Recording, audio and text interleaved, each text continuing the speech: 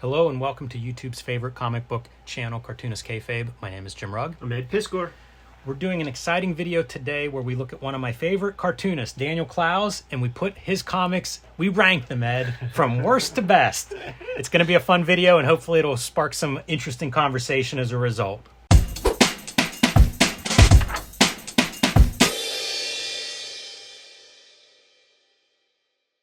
I want to remind everybody that Cartoonist Kayfabe has a Patreon. We have 3 different levels that will get you access to our videos early, and at the King Kayfaber level, you'll get access to all of our videos first, as well as the recording session. As we are speaking right now, King Kayfabers are joining us in the chat room and probably giving us their opinions of which order these books should be put in.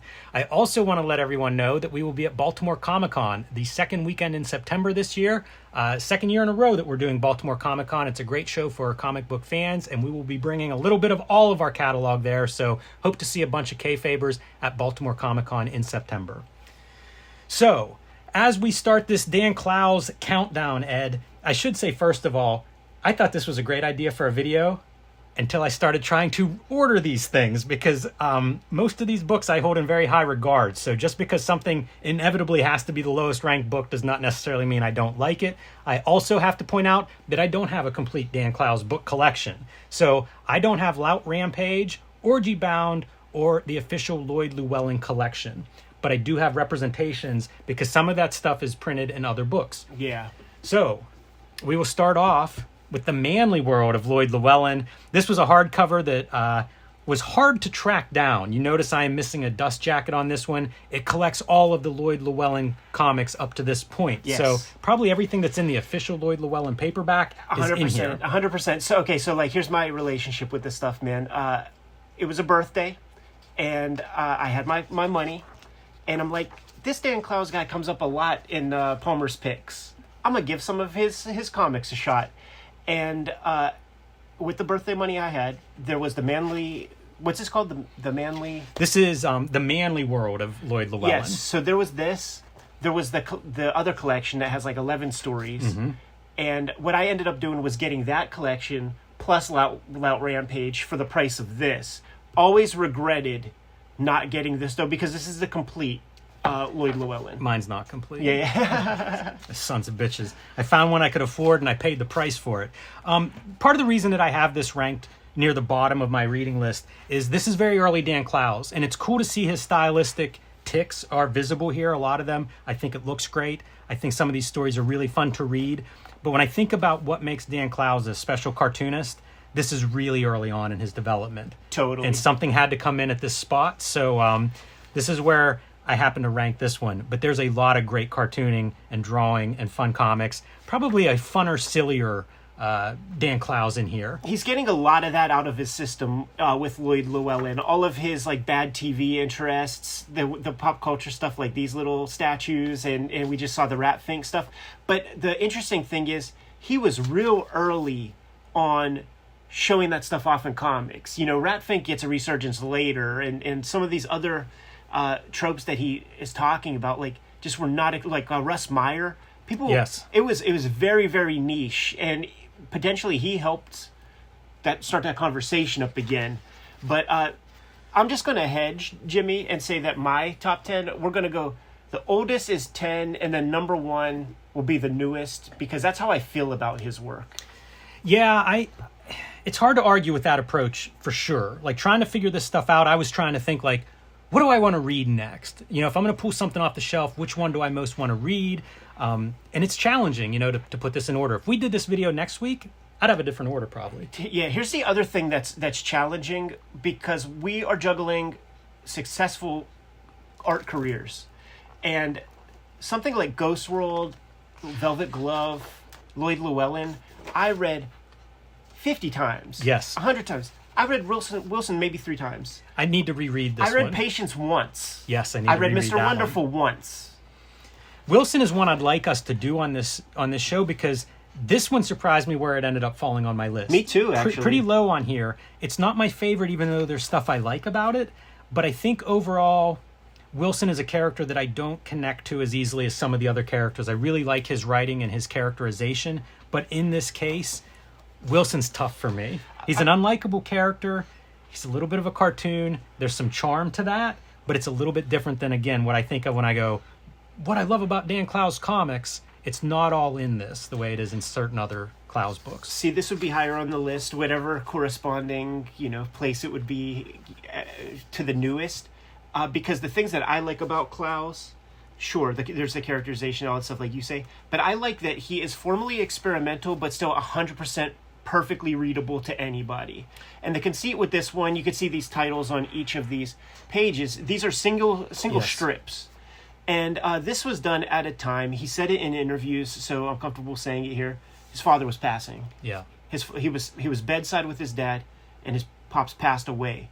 And he just had notebooks, and was, for every one strip in here, there might be like 5 strips that he wrote and designed that didn't make it.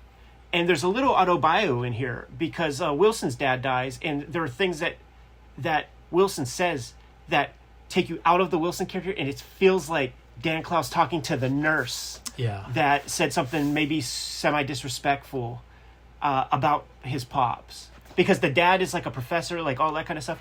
The other interesting thing is playing with cartooning. Mm-hmm. So each strip has a different aesthetic. Like this is like, is it Ivan Brunetti that you're doing?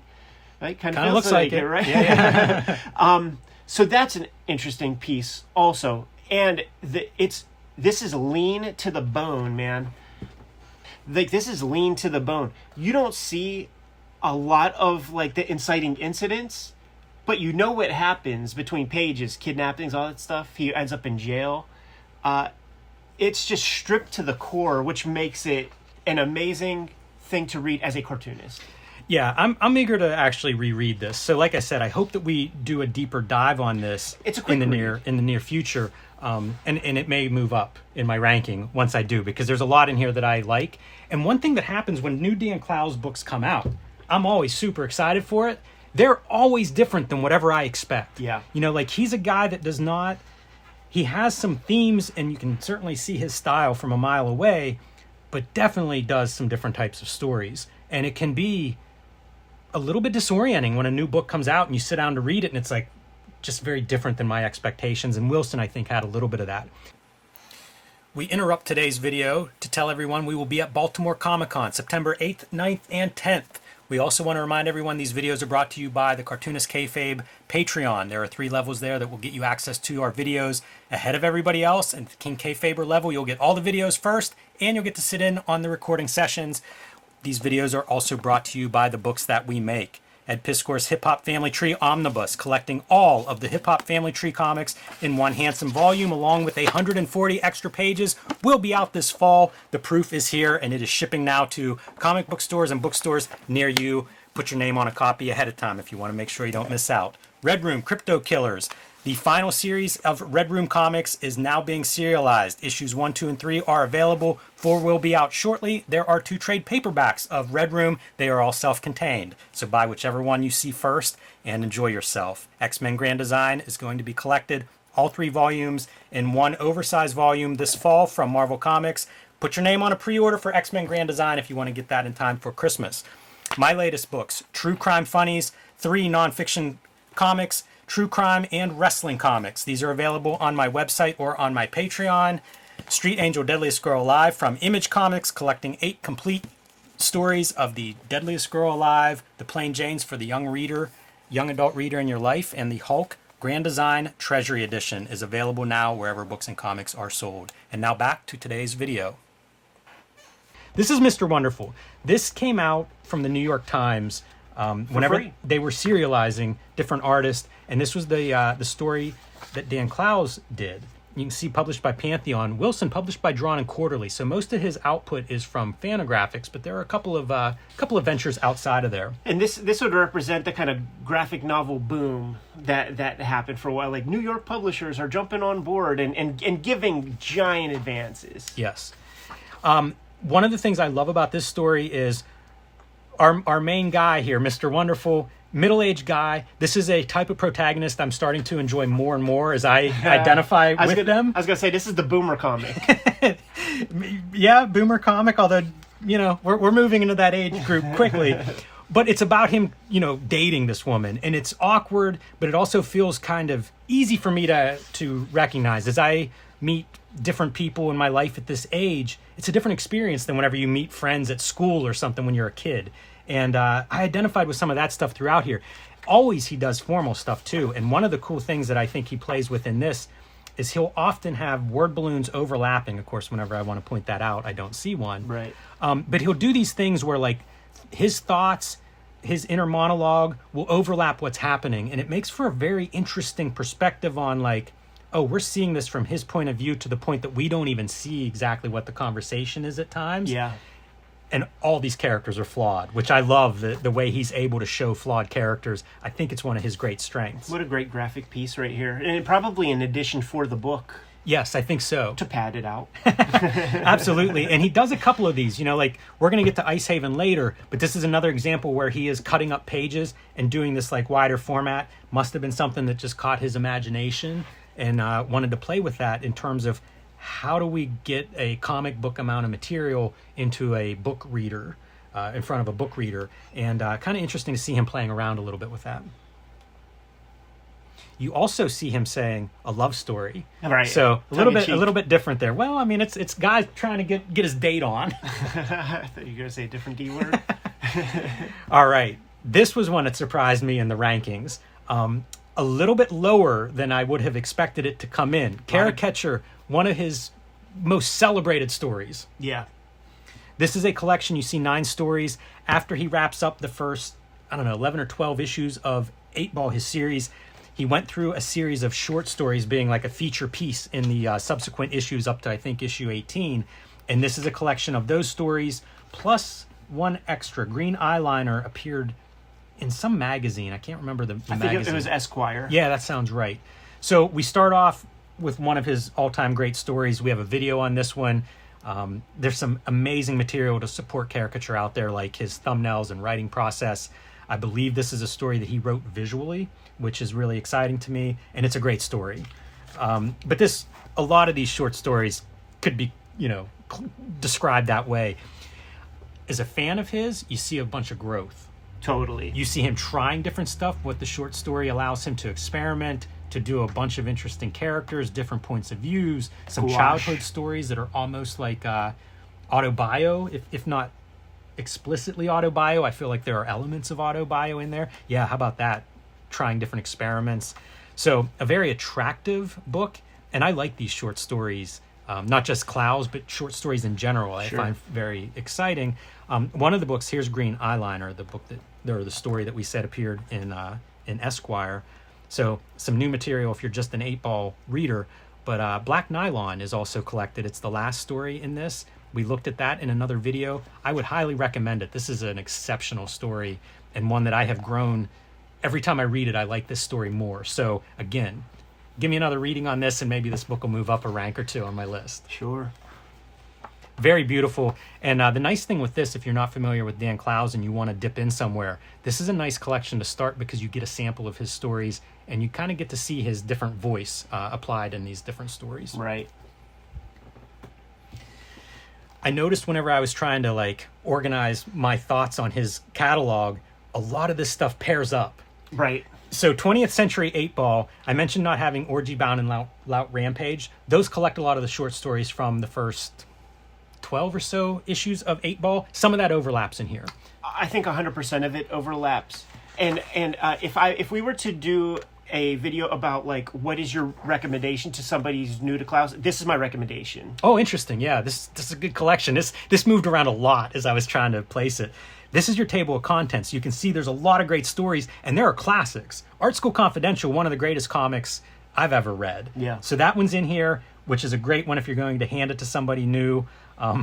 This was a crucial book at the time, too, because we were devoid of new Dan Clowes comics for, I feel like, years at that point. Maybe he's doing Ghost World movies. I forget exactly what the circumstances were, but it was years before we had a Clowes comic. So this represented the only Clowes comic to come out for a real long time.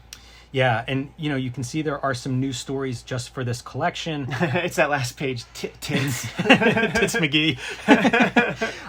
Man, I'm looking at this, and from the very beginning, the Lloyd Llewellyns, his lettering is spot on. I look at this kind of thing and I would just stare at these pages and wonder, might be the best letterer in American comics. Sure. I mean, it's hard to beat something like this. It's between him and Ware. And look, here you go, Art School Confidential, one of the classics. Used to hear about how this would be photocopied to the point of almost hard to read it. And OG viral. And again, experimentation. A very different approach to cartooning than what you see in Art School Confidential, where it's a more traditional scale of your figures. But look at these big head figures, full color. So playing around, and you could do a lot worse than hand this to somebody if you wanted to introduce them to Dan Clowes. It's a pretty good collection, again, of what he's capable of. I mean, look at that. Pretty far out. Totally. Yeah, this is a fun collection and a good sample of 8-Ball. Before there were the complete 8-Ball collections, this was a pretty good way to kind of get a sample of, I don't know, a 10-year career of one of the best cartoonists in America. All right. Patience. Read it once, like it's like I'm putting it high on the list because he just keeps pushing, but I read it once, This is one that I am very eager to read again. Yeah, me too. These are event books for me. I remember this is one of those I have fond memories of. Whenever it was published, I went home, I sat down, no distractions, no phone, no screens, and I just enjoyed reading this. And this was, I think this was his first, maybe his longest graphic novel. And I mean, released in full color and hardcover, really embracing that graphic novel format. And I hate to say a genre mashup, but it defies easy classification as to what is this genre. There are sci-fi elements. I mean, we've got time travel featured in this, but it's just a fantastic adventure to read. Yeah, totally, man. I had this like big tease with this because about 6 months before it came out in the States, I was in Denmark and there was a copy sitting on Peter's desk, the guy who runs the workshop, and I'm like, oh shit, I'm gonna read this way ahead of time. I picked it up. It was in Danish. I can't believe I didn't know it was published there first. That's wild. It was probably like, I don't know that those copies were out in stores because I think he has deals worked out where it's day and date. Yeah. But like maybe that's the print facilities are in Denmark or something like for that issue, so it doesn't have to wait for the slow boat from China or whatever. This was a really exciting one for me visually because it felt like this is all the colors in the crayon box. I was going to say, like, with this one, I think he employs colors that he's never used prior to this, because he previously, if you even grab Ice Haven as an example, he had this muted, what they classify as the Midwestern color palette, which seems to me, it's like pastel-y type colors. A little bit desaturated. Yeah. You can see that's got to be 100% yellow hair. Yes. And so with this, when he's using 100% yellow, like, he builds on this in Monica. See, that's the thing. All of his comics build to the next. They do. And it's all R&D for the next project. Like, I don't want to say that you took a cop-out, Ed, by going in the progression of publication. But it is. This is one that I think of as fun. Like, sometimes some of these books are a little heavier. Wilson has some heavy shit in it. Sure. I feel like Patience is an adventure read. It moves at a pretty good clip. And, boy, it's eye candy for me. Yeah. So here we go. Let's jump around in time a little bit. Go back to the first graphic novel that was serialized in 8-Ball, Like a Velvet Glove Cast in Iron. I'm mad at this cover. Yeah. I love the original cover of the first printing of this. I don't have that edition, but this is probably for a lot of us, this is maybe our first exposure to Dan Clowes. If you're a longtime comics reader, that was some of my experience with it. I still think this is one of the most striking images, panels, title page, whatever you want to call it, in all of comics. Like, it just pops. This is the cover of his monograph art book, and good reason for that. So that's how you start a comic series, by the way. This is your page 1 of 8-Ball issue 1. Right. And damn, dude, if that doesn't leave a mark, I don't know what does. So this would be like low on the list for me. This would be closer to like a 9 or a 10. He's figuring stuff out here, man, and it's stream of consciousness, so he doesn't exactly know what all's happening. One of the things that he would mention in interviews is that, like, his first wife would, like, see this stuff and say, like, you're putting too much personal stuff on the page, and when you read it, you're like, what could that possibly fucking be, man? Yeah, this is what we're looking at on screen when you say that. And I do have theories about that, which I will not share here. I'll share it with you on our next drive to Baltimore or whatever. But it's it's pretty, like, he's dabbling with the idea of doing a big continuing story. Before this, he's doing all like 5-pagers Yes. or something. So like he's building that confidence. And there's a lot of growing pains here, man. Like Clay Loudermilk. Like let's go to page 1 and page, the last page, and see where how our protagonist progresses. Like this is our guy, right? Yes, and this is over the course of a couple of years, Sure. creating this.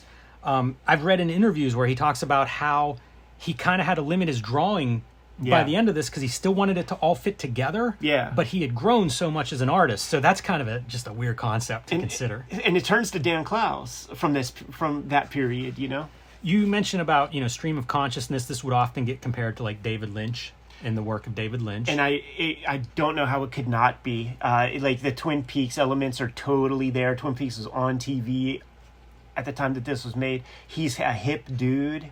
Like I saw this character is like an iconic like image on a for real like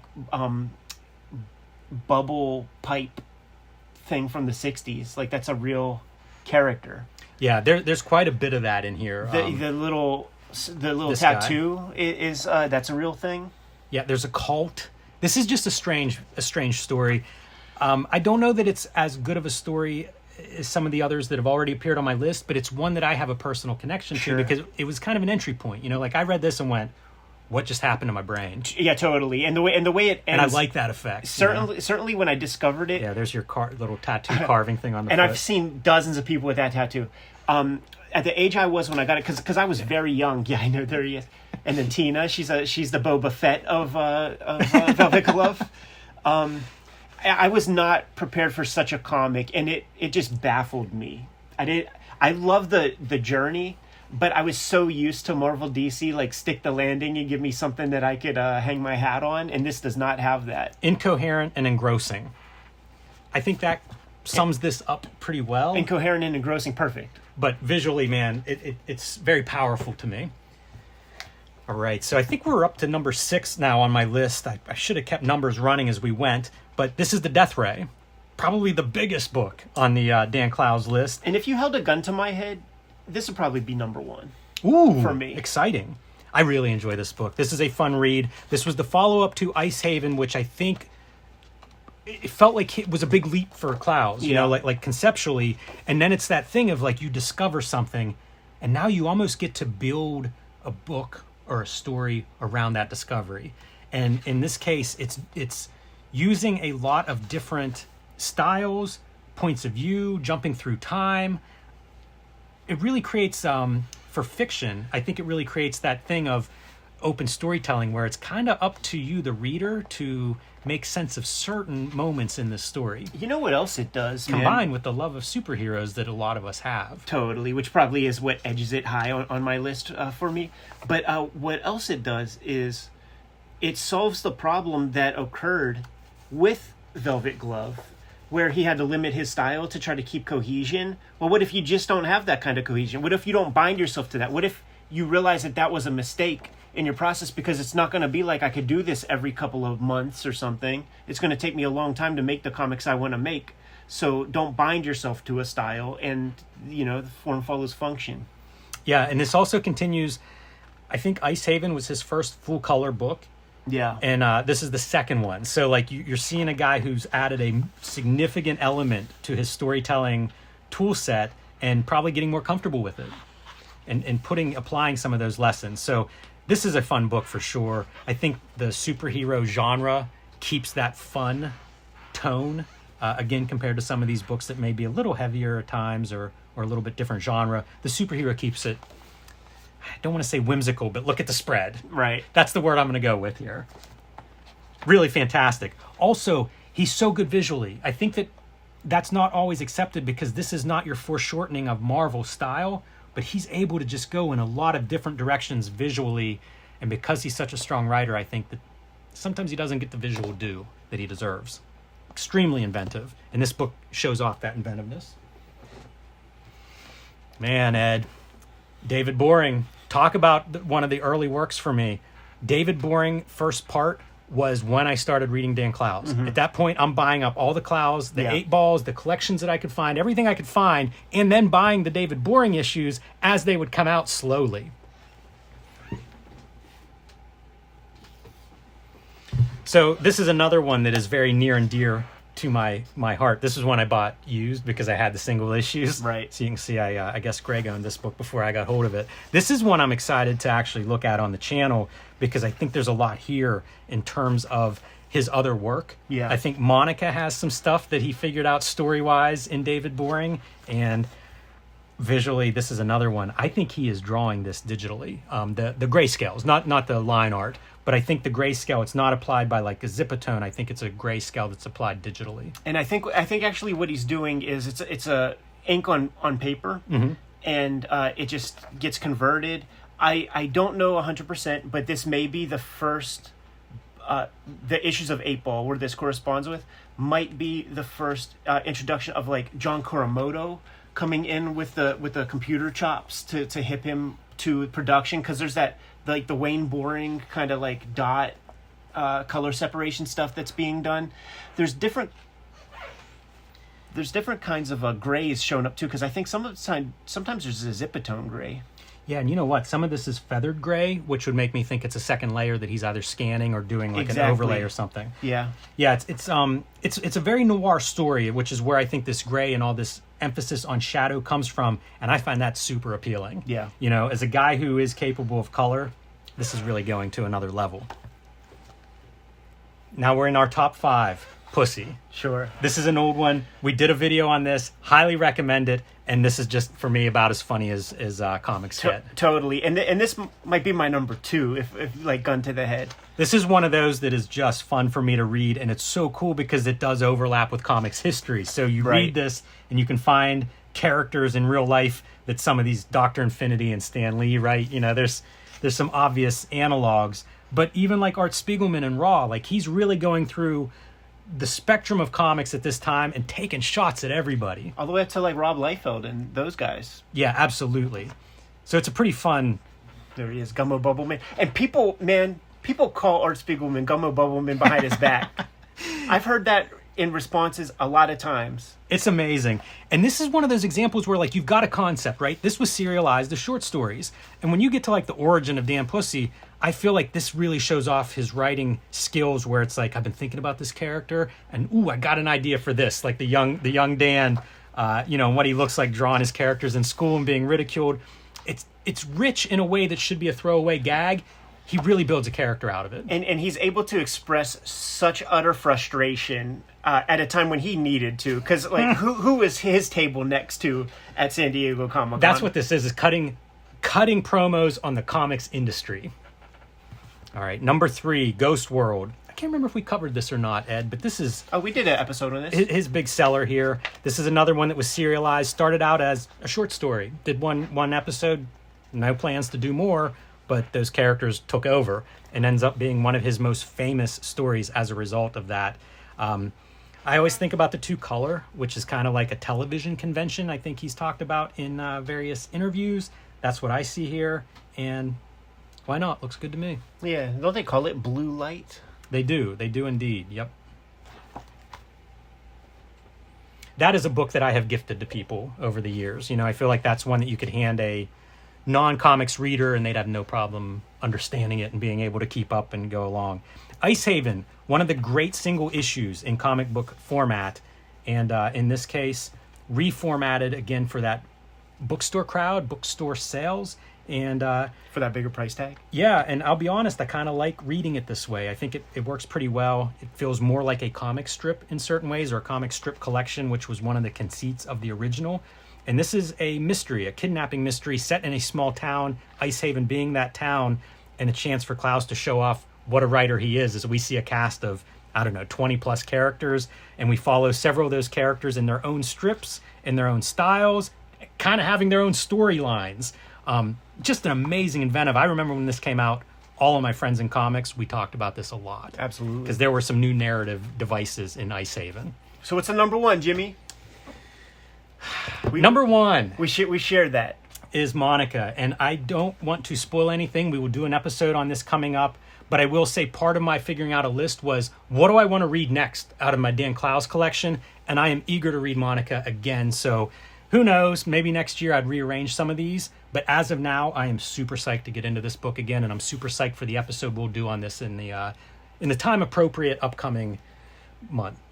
Absolutely. Sounds great to me, man. I can't wait to crack this open again because it does feel like a culmination of all of his experience from all the comics that we just showed off. We'll leave it at that. You good to go? I am. Kayfabers, like, follow, subscribe to the YouTube channel, hit the bell. We can notify you when new vids are available.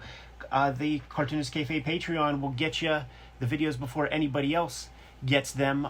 We are going to be at Baltimore Comic Con, but ultimately the videos are brought to you by the books that we make. Jimmy, tell the people what you got. True Crime Funnies is my latest book, self-published. 3 nonfiction stories. I have sold out of the first printing. So if you want one, you can get a PDF at my website, or you can read it on my Patreon, and reprints are coming. My other books that are available, The Plain Janes for the young adult audience out there, Street Angel, Deadliest Girl Alive, back in print after almost a year out of print from Image Comics, and my Hulk Grand Design Treasury Edition. Look at that oversized masterpiece. Pick that one up wherever books and comics are sold. Hip Hop Family Tree Omnibus is coming to you this holiday season. It's collecting the 4 volumes of Hip Hop Family Tree with 150 plus pages of additional material. The books are here. The Eagle has landed. It's the best book I ever made it, and it's cheaper than a Marvel Omnibus, so get your hands on that. The X-Men Grand Design Trilogy is coming out in time for the holidays also. One of those volumes is out of print as we speak, so this will be your chance to get all of it in one handy-dandy collection, and Red Room is the comic I'm working on now. Crypto Killers is the latest series, and there are 3 issues out as we speak. 4th one coming soon. Scoop those up. 2 trade paperbacks of that are out there, and I'm serializing my new comics on my Patreon called Switchblade Shorties. It'll be a daily strip inevitably once I build up a big enough queue. Jimmy, what are some other ways that people can support the channel? You can subscribe to the Cartoonist Kayfabe newsletter at the links below this video. You can also find Cartoonist Kayfabe t-shirts, merchandise, hats, stickers, and more at our spread shop. That link is also under this video. All good ways to support the channel. Given those marching orders, we'll be on our way. Read more comics. So the 5% was for this. Oh, is that right? Yeah, this died. Interesting. This is